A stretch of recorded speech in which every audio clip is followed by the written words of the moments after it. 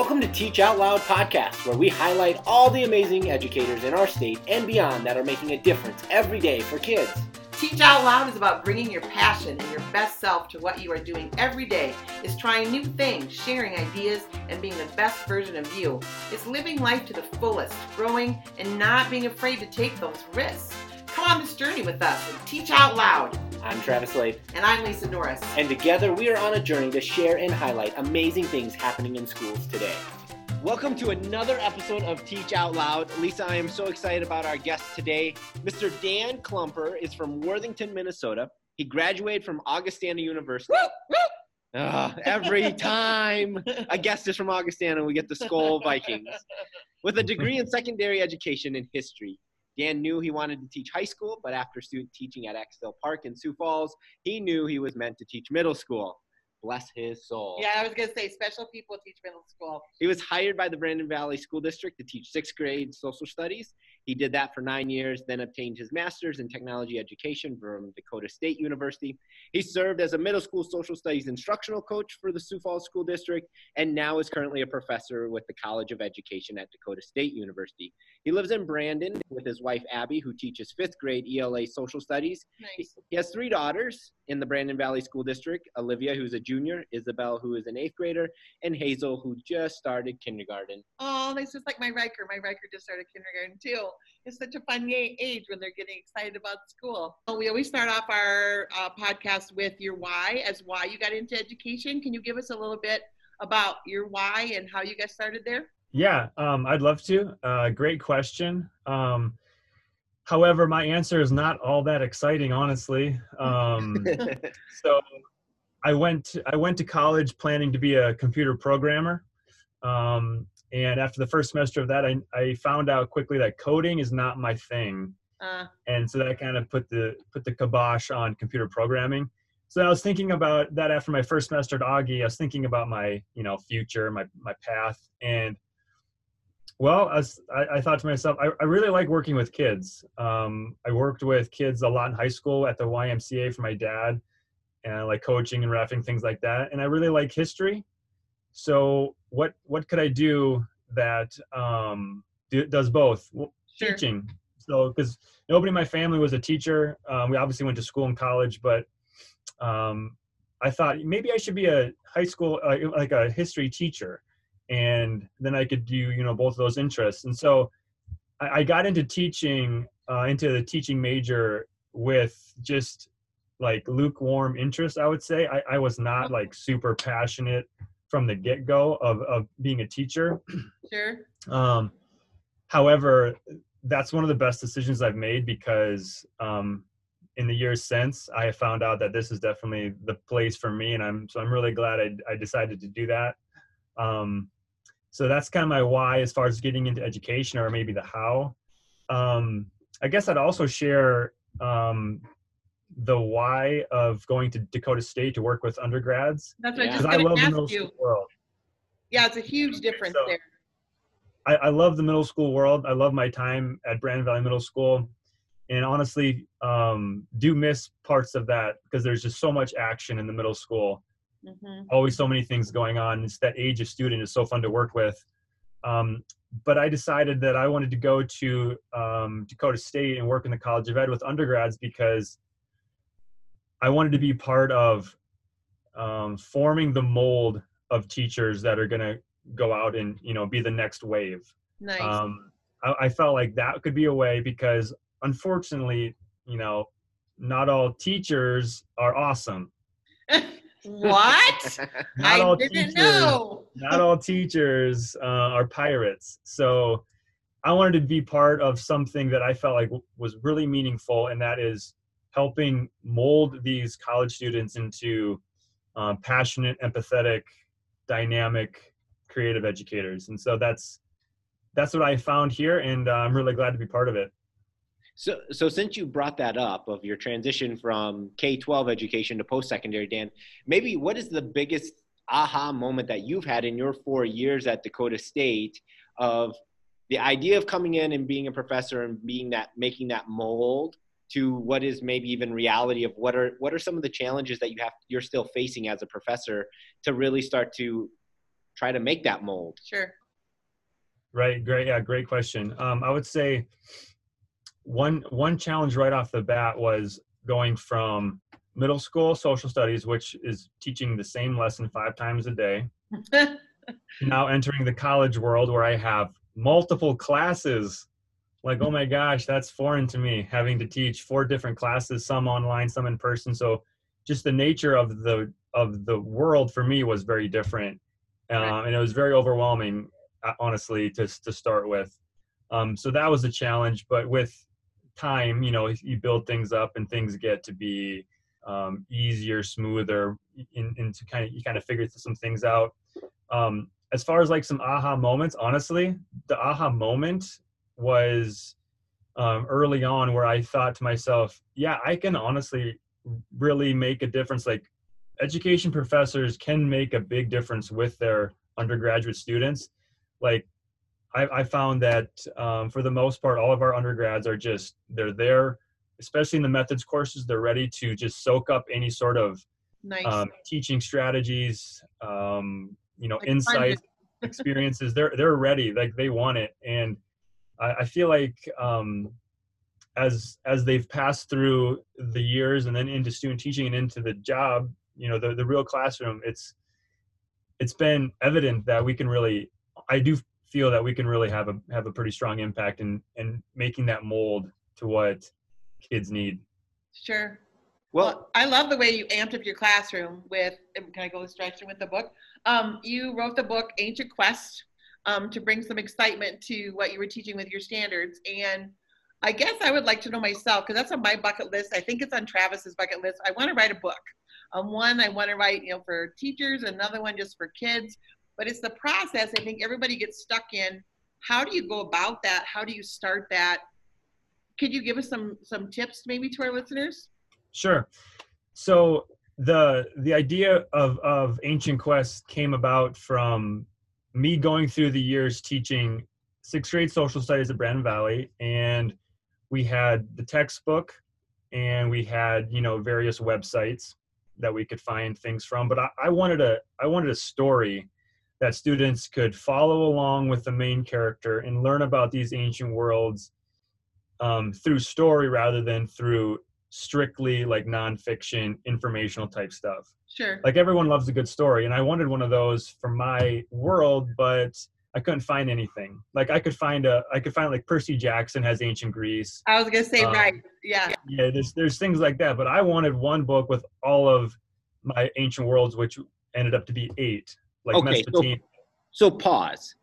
Sure. For our listeners, if we recap here, this is a gentleman who said he was lukewarm about teaching, who is now entering 6th grade social studies and decides to write a book to engage his kids. So if this proves anything, Mr. Klumper, it proves that you do have the heart for teaching and learning, and that you saw a problem and you wanted to attack it. Yeah, your passion is definitely there for sure. Continue on with the story. Excellent. Yeah. So like Mesopotamia, Stone Age, Egypt, China, Greece, Rome, medieval times. I wanted one book to read. I wanted one novel for my students to read with all of that stuff in there, to read the story and to learn about some of the major things like irrigation, mummification, the Great Wall of China, the Silk Road, the Black Death, these major things that we come across in these ancient worlds. And so I couldn't find anything, as I mentioned, so I decided to write my own book. And how did you do that? Like, what did you just sit down and knock it all out one day? And then, like, what's the process? Well, if you were to ask my wife what the process was, she would say a lot of time neglecting his kids. Okay. Sitting at the keyboard and hacking away. But it's all in the name of education, so that's it. It's what you got to do. So the process was, I did not sit down and write it all at once. I wrote a chapter each month as we went through that school year when I started to do this. So for example, the first unit is Stone Age. So I wrote the Stone Age chapter, and I just distributed it through online, or maybe I printed it off and my students read it.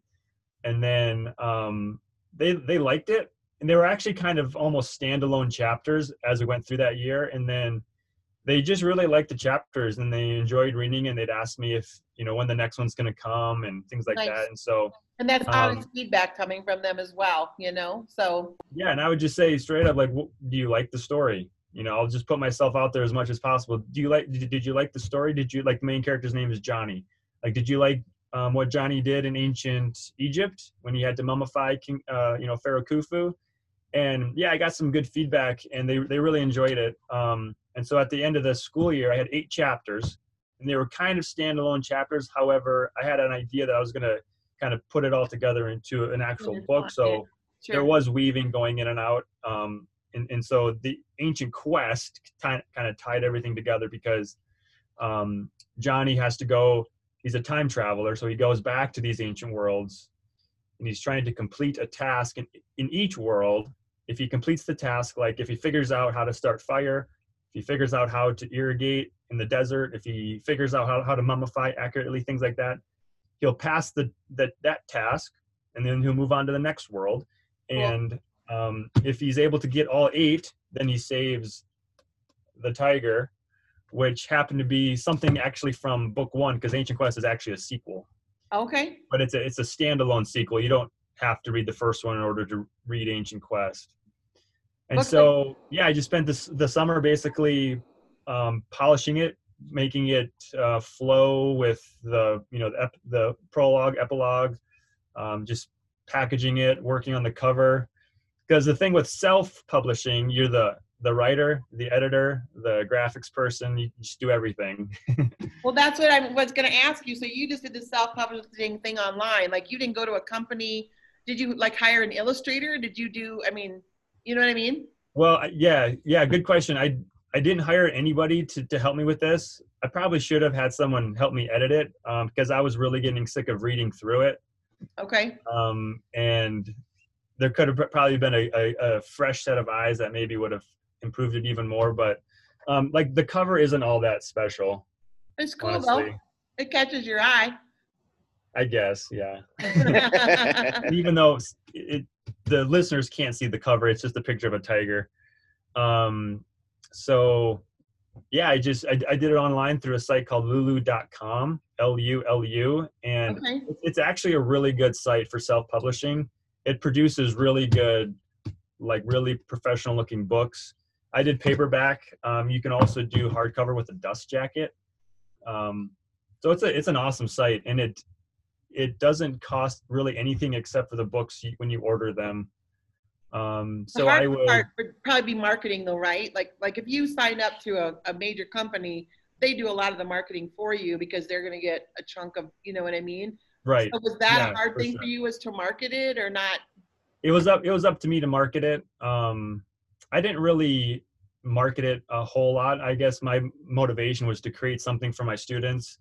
Although one summer I did reach out to as many 6th grade social studies teachers in South Dakota that I could, just to let them know this was available in case they thought it might be of value to them in their world, because they're also teaching the same stuff. And there's a handful of people that did get classroom sets, so that was cool. So yeah, the self-publishing site, they don't do anything for you unless you get a paid package. Cool. It sounds a lot. I think about in 1st grade, the series Magic Treehouse with Jack and Annie, and they travel in time, kind of thing. Kids can relate to that. I myself love, those kind of series. I'm going to have to read your book because it sounds interesting. But do you want to ask about the gamifying then, Travis? Yeah, so I think this takes on another spin of what you're really passionate about is how to engage learners in the classroom with really authentic tasks. And so can you maybe speak about how this Ancient Quest book and concept now has kind of morphed into now how you're gamifying some of your college level courses for future social study teachers? Sure. So I gamify LED 360, which is social studies methods, and they take that class right before student teaching. And the objective of that class is to learn how to teach social studies. However, not all of my students go on to teach social studies. Some go on to teach 7th grade math. Some go on to teach kindergarten. So the gamification piece, I feel like, allows me to reach the course objective, which is teach them how to teach social studies, but also give them an experience that can look so many different things. No matter what world they go into, they can bring pieces with them, even though it's a social studies methods course. Basically, So, you're helping them think outside the box to what right. if, think about what if I did this and how could I do that, which is great. Yeah, I really try to make sure that things we do are not solely like social studies specific. Yep. We just happen to be using social studies content, but you could put in science content, you could put in third grade stuff. I mean, so that's not, I don't do that the entire time, but I try to do that as much as possible because I feel like that's beneficial. Mm-hmm. Since they're going all sorts of different ways, you know. What is maybe one of the cooler things that you've seen in that methods course come from this type of environment? I would say just the fact that they make comments to me or they leave feedback when they talk about just how much they loved coming to class. Like they just felt like it was such a unique experience being able to live in the realm of dragons. So you can go to LED 360 or you can live in the realm of dragons and interact with your house. So those cool. are two different things. Okay. So in fact, there's a sign right there in front of me on my wall behind my computer that says experience. And so I always try to make everything as much as possible into this experience. And so through the feedback, it just feels different. And so if I take a day and present to them on what gamification is all about and then move on, right. It's not going anywhere, right? It's going to die out. But if they're able to experience and really feel what it's like as a student throughout a whole semester, then there's a lot higher chance of them applying some of that into their own world because they know what it feels like and they know, that it works essentially. So there's a lot of different parts to the gamification, to the realm of dragons. A lot of it highlights things like voice and choice, like a lot of choice, a lot of self-paced things. A lot of it is optional. So I just think it gives them a good idea of what that's all about, like X quests, working towards badges, boss battles, we have our own podcast, and all of it is geared towards how to be a teacher. And so it just gives them a lot of different ideas and variety of ways to interact with the content, learn how to be a teacher, work together, collaborate, be creative. So I feel like there's a lot of good aspects to it. Sure. Wow, that's good information. I mean, a lot of our listeners are going to be checking into those things that you just talked about. When we end our show, though, Dan, we talk about a shout out, which is basically if you had some information or ideas or thoughts that you want to shout out to our listeners, what would that be? So, yeah, this is a great question. I feel like the main thing I would say to your listeners who could be current teachers, first year, lots of experience, maybe undergrads, like whoever, a variety of people, but more than likely they're in education. Sure. Right. And so what I think is really important to hear and just to understand or to maybe be reminded of is an educator has such an awesome responsibility to impact the lives of kids. Like sometimes I think we might get so wrapped up in all of the things of teaching and education and school and students and learning that sometimes maybe we lose track of that a little bit. So if at all possible, I like to take as many opportunities as I can to remind people and remind myself that we just have such a huge responsibility to impact students. Maybe trying to change the world is a bit lofty, but you can definitely change the world of your students. And like you can teachers can totally do that and just give them experience, give them something that, breaks the mold, gets them excited about learning, helps them reach their potential. So yeah, I guess just remind yourself, however you want to do that, just remind yourself to, work and put that consistent effort in to make that impact, because we have such a great chance to do that. I'm thinking about Spider-Man, Yes. with great power comes great responsibility. Great quote. The famous quote, man. There's always a place for Avengers. Thanks so much, Dan, for being with us today on Teach Out Loud. And until next time. Follow us on Twitter and Facebook. Be part of the community, be part of the solution. And until then, Teach Out Loud.